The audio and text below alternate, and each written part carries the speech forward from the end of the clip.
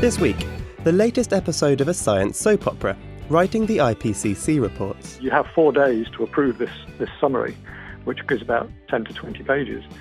And after half a day, we hadn't got past the first sentence, and I was getting really desperate. And a huge ecological experiment floods a dried-up delta. It's a river reborn. I mean, it was quite an experience to stand down at a bridge down 23 miles downstream and sort of see the water arriving. Plus, an amoeba that kills cells in the gut by biting chunks out of them. This is the Nature Podcast for April the 10th, 2014. I'm Noah Baker. And I'm Kerry Smith.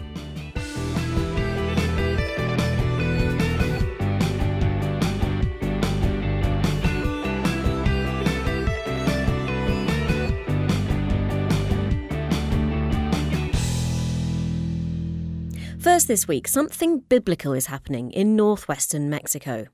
As of a couple of weeks ago, a flood is coursing through a dried-up river delta. OK, maybe biblical is a bit strong, because this flood was caused by scientists. Reporter Alexandra Whitsey travelled to the Colorado River Delta to witness an ecological experiment on a grand scale. The Colorado River runs across much of the western U.S. and across the Mexican border. It used to run all the way south to the Gulf of California. But for decades, people have built dams to capture and use the water. Today, the river never makes it to the sea. I traveled to the very last of these dams, the Morelos Dam on the U.S.-Mexican border. This is where ecologists are trying to pull off a grand experiment. They want to reflood the delta with water and see if they can get native trees to grow and migratory birds to thrive. Well, this is the first time there's ever been a release of water specifically for the environment. That's Carl Flessa, a geoscientist at the University of Arizona, who's helping to run the project. He and I are standing atop the Morelos Dam. We're looking at a riverbed that used to be dry sand. Now, it's full of deep blue water. It's a river reborn. I mean, it was quite an experience to stand down at a bridge down 23 miles downstream and sort of see the water arriving and see it coming at us. And you look upstream and it looks like a normal river, and you look downstream, it's a dry riverbed. I've never seen anything like it. From the top of the dam, it's easy to see how people have changed the river. In one direction, the water flows towards broad, flat canals. Those are going to irrigate the broccoli, onions, and other crops that are grown in the Mexicali Valley. But in the other direction, the new river is now flowing. It's a watery lifeline amid this desert landscape. Scientists want to see what all of this water will do to the ecosystem. Here's Jim Leanhoutz of the U.S. Geological Survey. The overall objective, of course, of this flow is really to restore habitat. Our crews are measuring the discharge at various points downstream from the dam to look at how those discharges change. That's the amount of water flowing in the stream, so that we can relate that to how the biology responds. How indeed. From the dam, we pile into a bunch of vans and head downriver.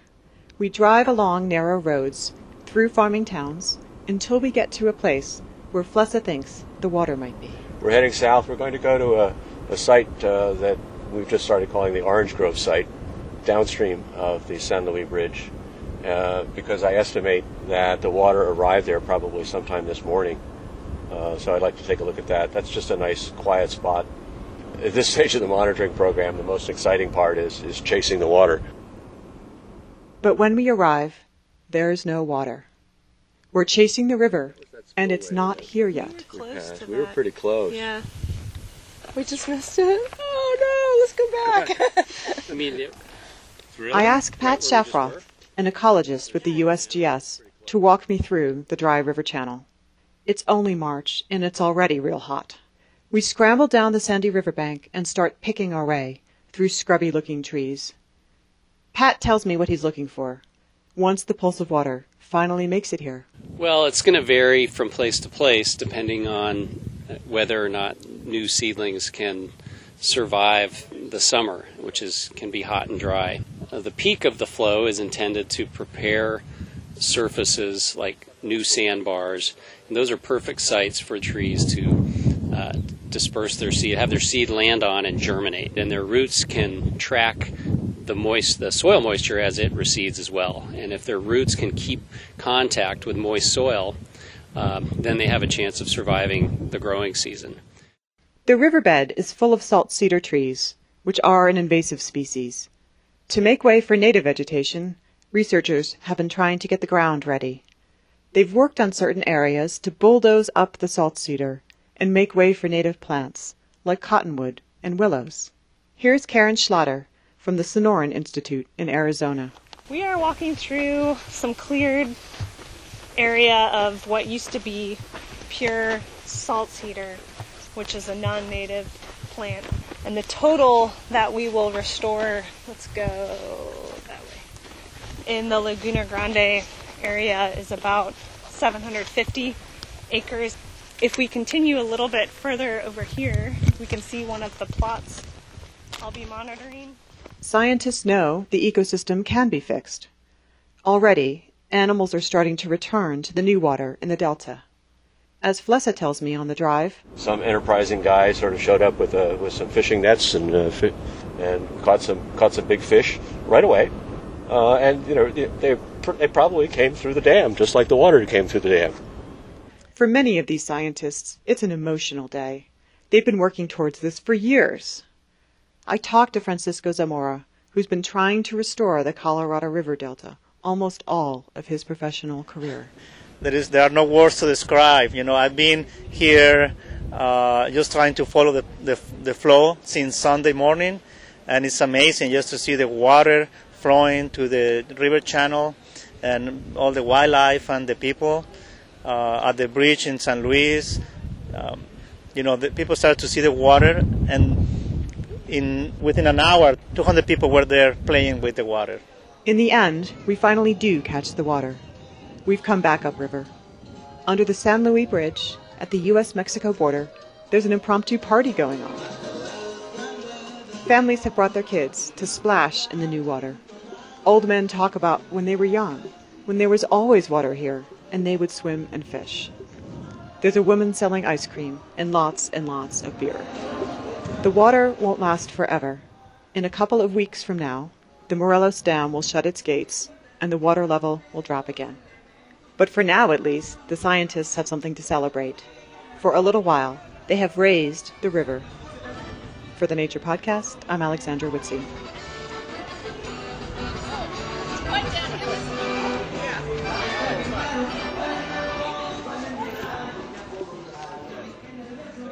And you can take a look on the podcast homepage for a link to Alex's story about the Delta experiment. That's nature.com/nature/podcast.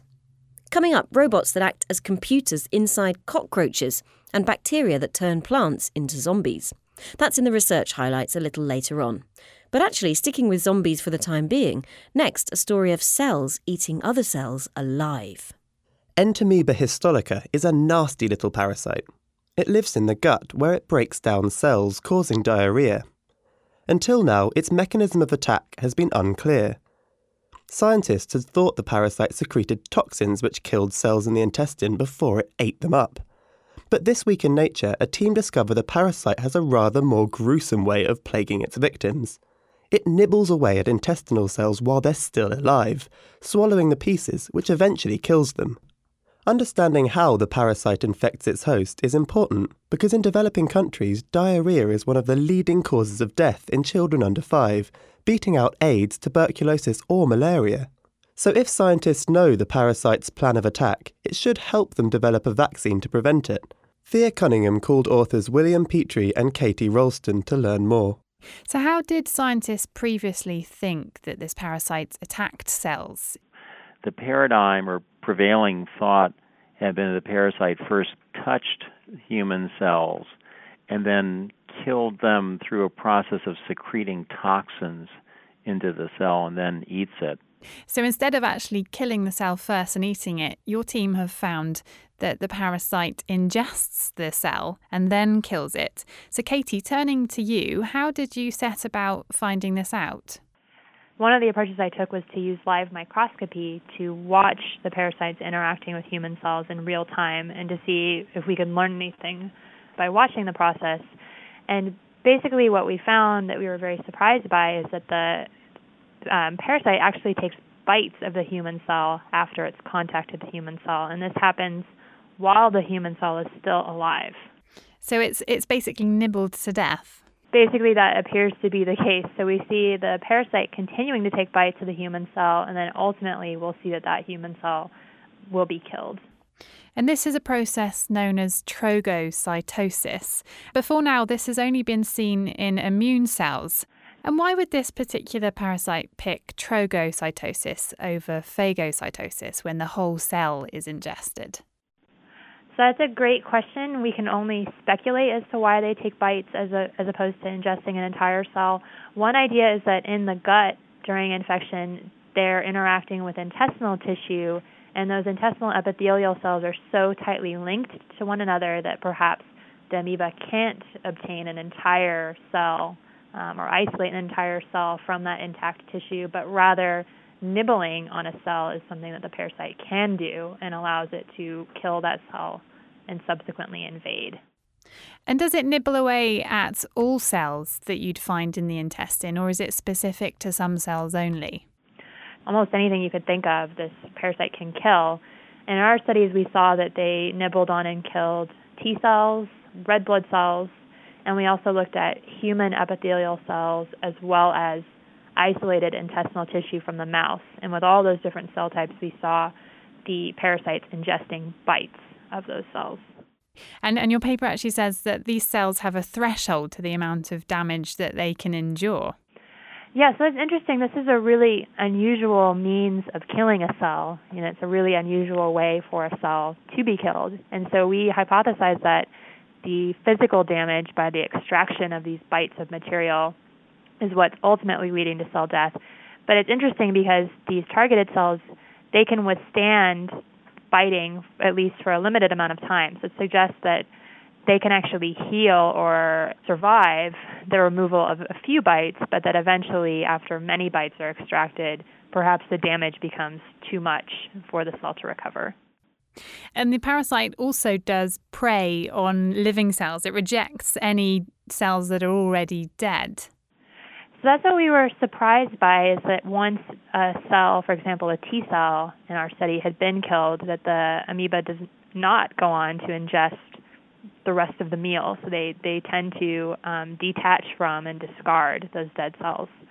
And that would suggest that perhaps this process is not purely about a means of obtaining nutrition, because here the parasite is leaving behind cellular material that it could internalize and use as an energy source.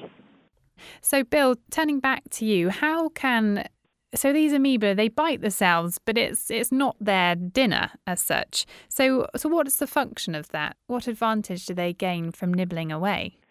First, the advantage to the parasite of nibbling is that it kills the human cell, and that allows it a portal to enter into the intestine, because our intestine is protected by a single layer of epithelial cells. And so it's a very vulnerable part of our body. And so if the amoeba can nibble on that single layer of epithelium or skin-like covering of the intestine, then that allows it entrance into the human. In the developing world, what significance will these findings have for targeting treatments? Understanding fundamentally how a microorganism causes disease is really the first step to being able to prevent or to treat it. The molecules that Katie has identified in this trogocytosis or nibbling-like phenomenon are each potential targets for drugs or for vaccines. That was William Petrie, and before him, Katie Ralston. And if you just can't get enough zombie cells, check out this month's Neuropod, where a neuroscientist reveals the immune cells munching live neurons. That's at nature.com/neurosci/neuropod. Coming up, the IPCC is set to release the latest report from its 5th assessment. It took hundreds of scientists countless hours to assemble and agree on. We take a look at how the mammoth reports are written and whether contributors are collapsing under the strain. That's after the research highlights, read by Thea Cunningham. Robots made from DNA can carry out complex computing tasks inside a cockroach. Researchers in Israel folded strands of DNA to create a range of origami nanorobots. The robots open, close and coordinate with each other when they interact with certain proteins. The team injected the robots into a living cockroach. Different robot combinations could perform different kinds of logic tasks that each delivered a different outcome, like releasing antibodies in response to proteins. The authors say the technique could eventually be used to control drug delivery in humans. Find that paper in Nature Nanotechnology. Certain bacteria that infect plants turn them into zombies, useful only for helping spread the infection. Now researchers have worked out how. Phytoplasma bacteria, transmitted by insects, turn flowers into leaf-like structures that don't produce seeds. A UK-based team studied Arabidopsis plants. They found a phytoplasma protein disrupts how the plant grows its flowers by interacting with a certain class of proteins. In the process, phytoplasma makes the infected plants more attractive to leafhopper insects, which spread it from one plant to another. Find that paper in PLOS Biology.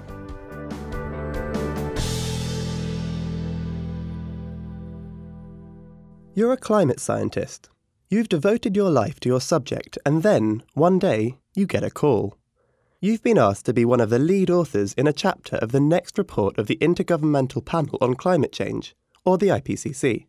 The UN has asked you, as one of the leading experts in your field, to assess and collate all the latest research from thousands of groups across the globe, to contribute to the largest compendium of climate research in existence for the perusal of all the world's governments. What an honour. Time to pop open a bottle of the bubbly? Ask Dave Griggs. He's a climate scientist at the University of Monash in Australia, and he's been involved in the IPCC for well over a decade, acting as an expert reviewer in the latest report published this week.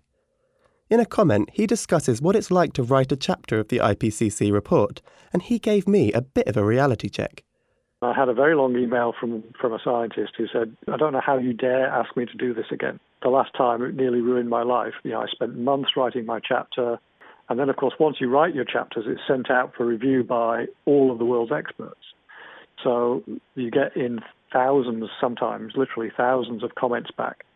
You have to look at those comments, amend your chapter, and then it goes out to review again by the experts again to see whether you've done a good job of taking those review comments into account, and to all the world's governments. You get thousands of comments back again. And then you rewrite your chapter again. Then finally it goes to a meeting of the governments where they try and agree the summary of the report word by word. And so you get all of the world's governments, attacking and testing the science. And then the report gets published, and he said, I got attacked by climate deniers. It nearly ruined his life, and his wife threatened to leave him, and it nearly ruined his marriage. And then there was just the last line of the email saying, of course I'll do it again. It's the most important thing I've ever done. So I think that kind of sums up for people why scientists take part in the IPCC. They take part because they feel they're doing something important. Now, you mentioned that governments are very involved in this as well, which is something that's a little different to a lot of scientific collaborations. That's right. And an occasion when they helped was in a report we said that a particular thing was significant. And the government said, well, what do you mean by significant? Do you mean that it's a 1% chance or a 5% chance or a 10% chance or a 50% chance? And the author sort of went, oh, well, we hadn't really thought about that. We just think it's significant. And so the authors then had to go away and actually sit down together and say, well, what actually do we mean by this? So that was an occasion where the governments were extremely helpful. There are other occasions where perhaps they're not so helpful. In the third assessment report, when we came to the final plenary, we had just the second sentence of the report, which said something like, this report has been produced by many scientists from many countries. Virtually every government in the room put their hand up and wanted to make a comment on this sentence about what do we mean by many hundreds of scientists and what do we mean by many countries. And this went on for hours and hours and hours. And you have 4 days to approve this summary, which is about 10 to 20 pages. And after half a day, we hadn't got past the first sentence, and I was getting really desperate. Is this difficulty in making this report, is it something that's inherent in a collaboration this size, or is there something about the IPCC or the content matter, perhaps, that makes this such a difficult thing to create? Anything that is this complex is going to be very difficult. Climate science is really hard science. These climate models that make the predictions of future climate change, can be a million lines of computer code put together by hundreds of scientists. They run on the world's most complex supercomputers. It's by no means a straightforward undertaking to boil that down into something which is easy and understandable and accessible to people. So looking to the future, do you think that we're going to be continuing to produce IPCC reports, or is there ever going to be a time when either the scientists have worked themselves so hard they can't keep lifting their pen, or we don't maybe need them anymore? I think there will continue to be the need for IPCC or something like it for a considerable amount of time in the future. As I say, although the basic science is pretty solid, the deeper understanding, there is still a huge way to go. The fact of climate change and the impacts that that's going to have on the world are not going to go away. They're not going to magically disappear.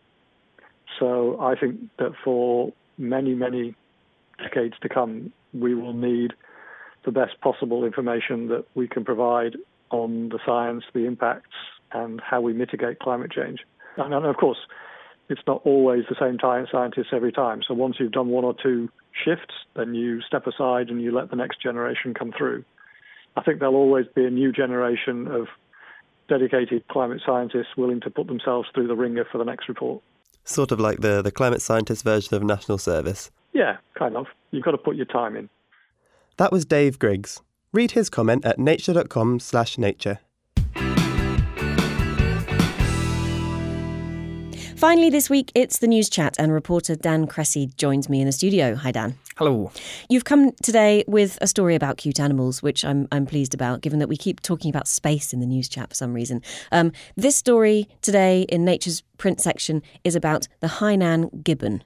Yes, this is an animal that lives on the Chinese island of Hainan and is probably the world's rarest species of primate. And it's rare because humans have made it rare. Pretty much, yeah. They've been poached for their meat, and they have also suffered through logging of the forest, which have left them in a tiny area, pretty much just 20 kilometres square, and we think there are probably only 23 to 25 of these animals left in the whole world. Right. Well, so it's an easy area for researchers to monitor, but it actually is quite hard to find out exactly how many of these gibbons remain, isn't it? Yeah, you'd think because they're in such a tiny parcel of forest and there aren't that many of them, they'd be quite easy to find. But actually, like all monkeys, they're not the easiest things in the world to keep track of. They're quite hard to spot. Some of the solitary individuals don't even make very much noise. Now, last month, researchers got together, conservationists on the island of Hainan, to try and work through some strategies for conserving these gibbons. Yeah, the gibbon's been kind of underappreciated maybe in conservation circles. For ages, it was thought to be a subspecies of some other gibbons, and then because it was on Hainan in this sort of slightly hard to access part of the world, there wasn't a huge amount of attention to it. But last month, that started to change. A bunch of leading gibbon researchers, some experts on species extinction, and some people who have worked with the Hainan gibbon for years got together to try and work out what can be done to save this species, what the major threats are, and how worried we really need to be. Well, quite, because I suppose one argument would say there's 25 or even fewer of these things left. You know, why should we even bother dedicating any resources to saving this perilously endangered species? Why shouldn't we save species? Yeah, it's kind of a big question. So some of the recent work that's been done on this animal suggests that it's probably going to be all right for maybe the next decade. The population seems to be reasonably stable. But long term, there's obviously huge threats. Firstly, from just having so few animals, but also from having them confined to one particular area. So, for instance, if a typhoon comes through in the wrong way, that's it, your species is gone. And in China, there's also a feeling that there's really a renewed interest in environmental issues and in conservation. If you speak to a lot of Chinese researchers, they say there's a real feeling of change in the population and that their issues of environmentalism and conservation are much higher up the agenda now. And China also has a kind of mixed track record in this regard. They've done really well with some species, such as the giant panda, which has kind of become an icon of conservation in that country. But other animals, such as the Yangtze River dolphin, have not fared so well. So what are some of the strategies that are being discussed to try and save this very small population of gibbons then, of solitary and hiding gibbons? Well, at the moment, a lot of the work is really going into just understanding what's actually going on. We have surprisingly poor data on this animal's sort of long long term. And they're really just trying to work out where this animal could live on Hainan. Is it possible to expand the current range from its tiny proportion? And to understand also the actual population. At the moment, there are about 3 social groups of gibbons. These populations are reproducing. And there's a question over what happens to individuals when they reach maturity and leave those groups. They're kind of vanishing into the forest at the moment. So it might be they're out there and they're just not being detected, or it might be that they're not out there. And for those who haven't come across Hainan before, it's not as if there's only 20 kilometres of this place. You know, there's a large range that these gibbons could presumably expand into if they became able to. Well, one of the other questions that some of the Chinese researchers are trying to answer is where there is suitable habitat on Hainan. This island has suffered a lot of habitat degradation. A lot of the land has been lost. So it's possible that there's spaces for these animals to expand into, but that really is kind of up in the air at the moment. One of the issues for the gibbons is they were originally a lowland species. Due to their habitat loss, they've been driven kind of higher up the slopes into forests, which maybe isn't their ideal habitat. So identifying suitable or even ideal habitat for them is a big issue. But Hainan has changed substantially since the heyday of this animal, kind of back in the 50s when there were thousands of them. And at the moment, it's a case of really trying to safeguard them for the future rather than building them up to a massive population. Dan Cressy, thank you for joining me. Dan's story, with its inevitably cute gibbon image, is at nature.com/news. That's all from us this week. Join us next time. I'm Noah Baker. And I'm Kerry Smith.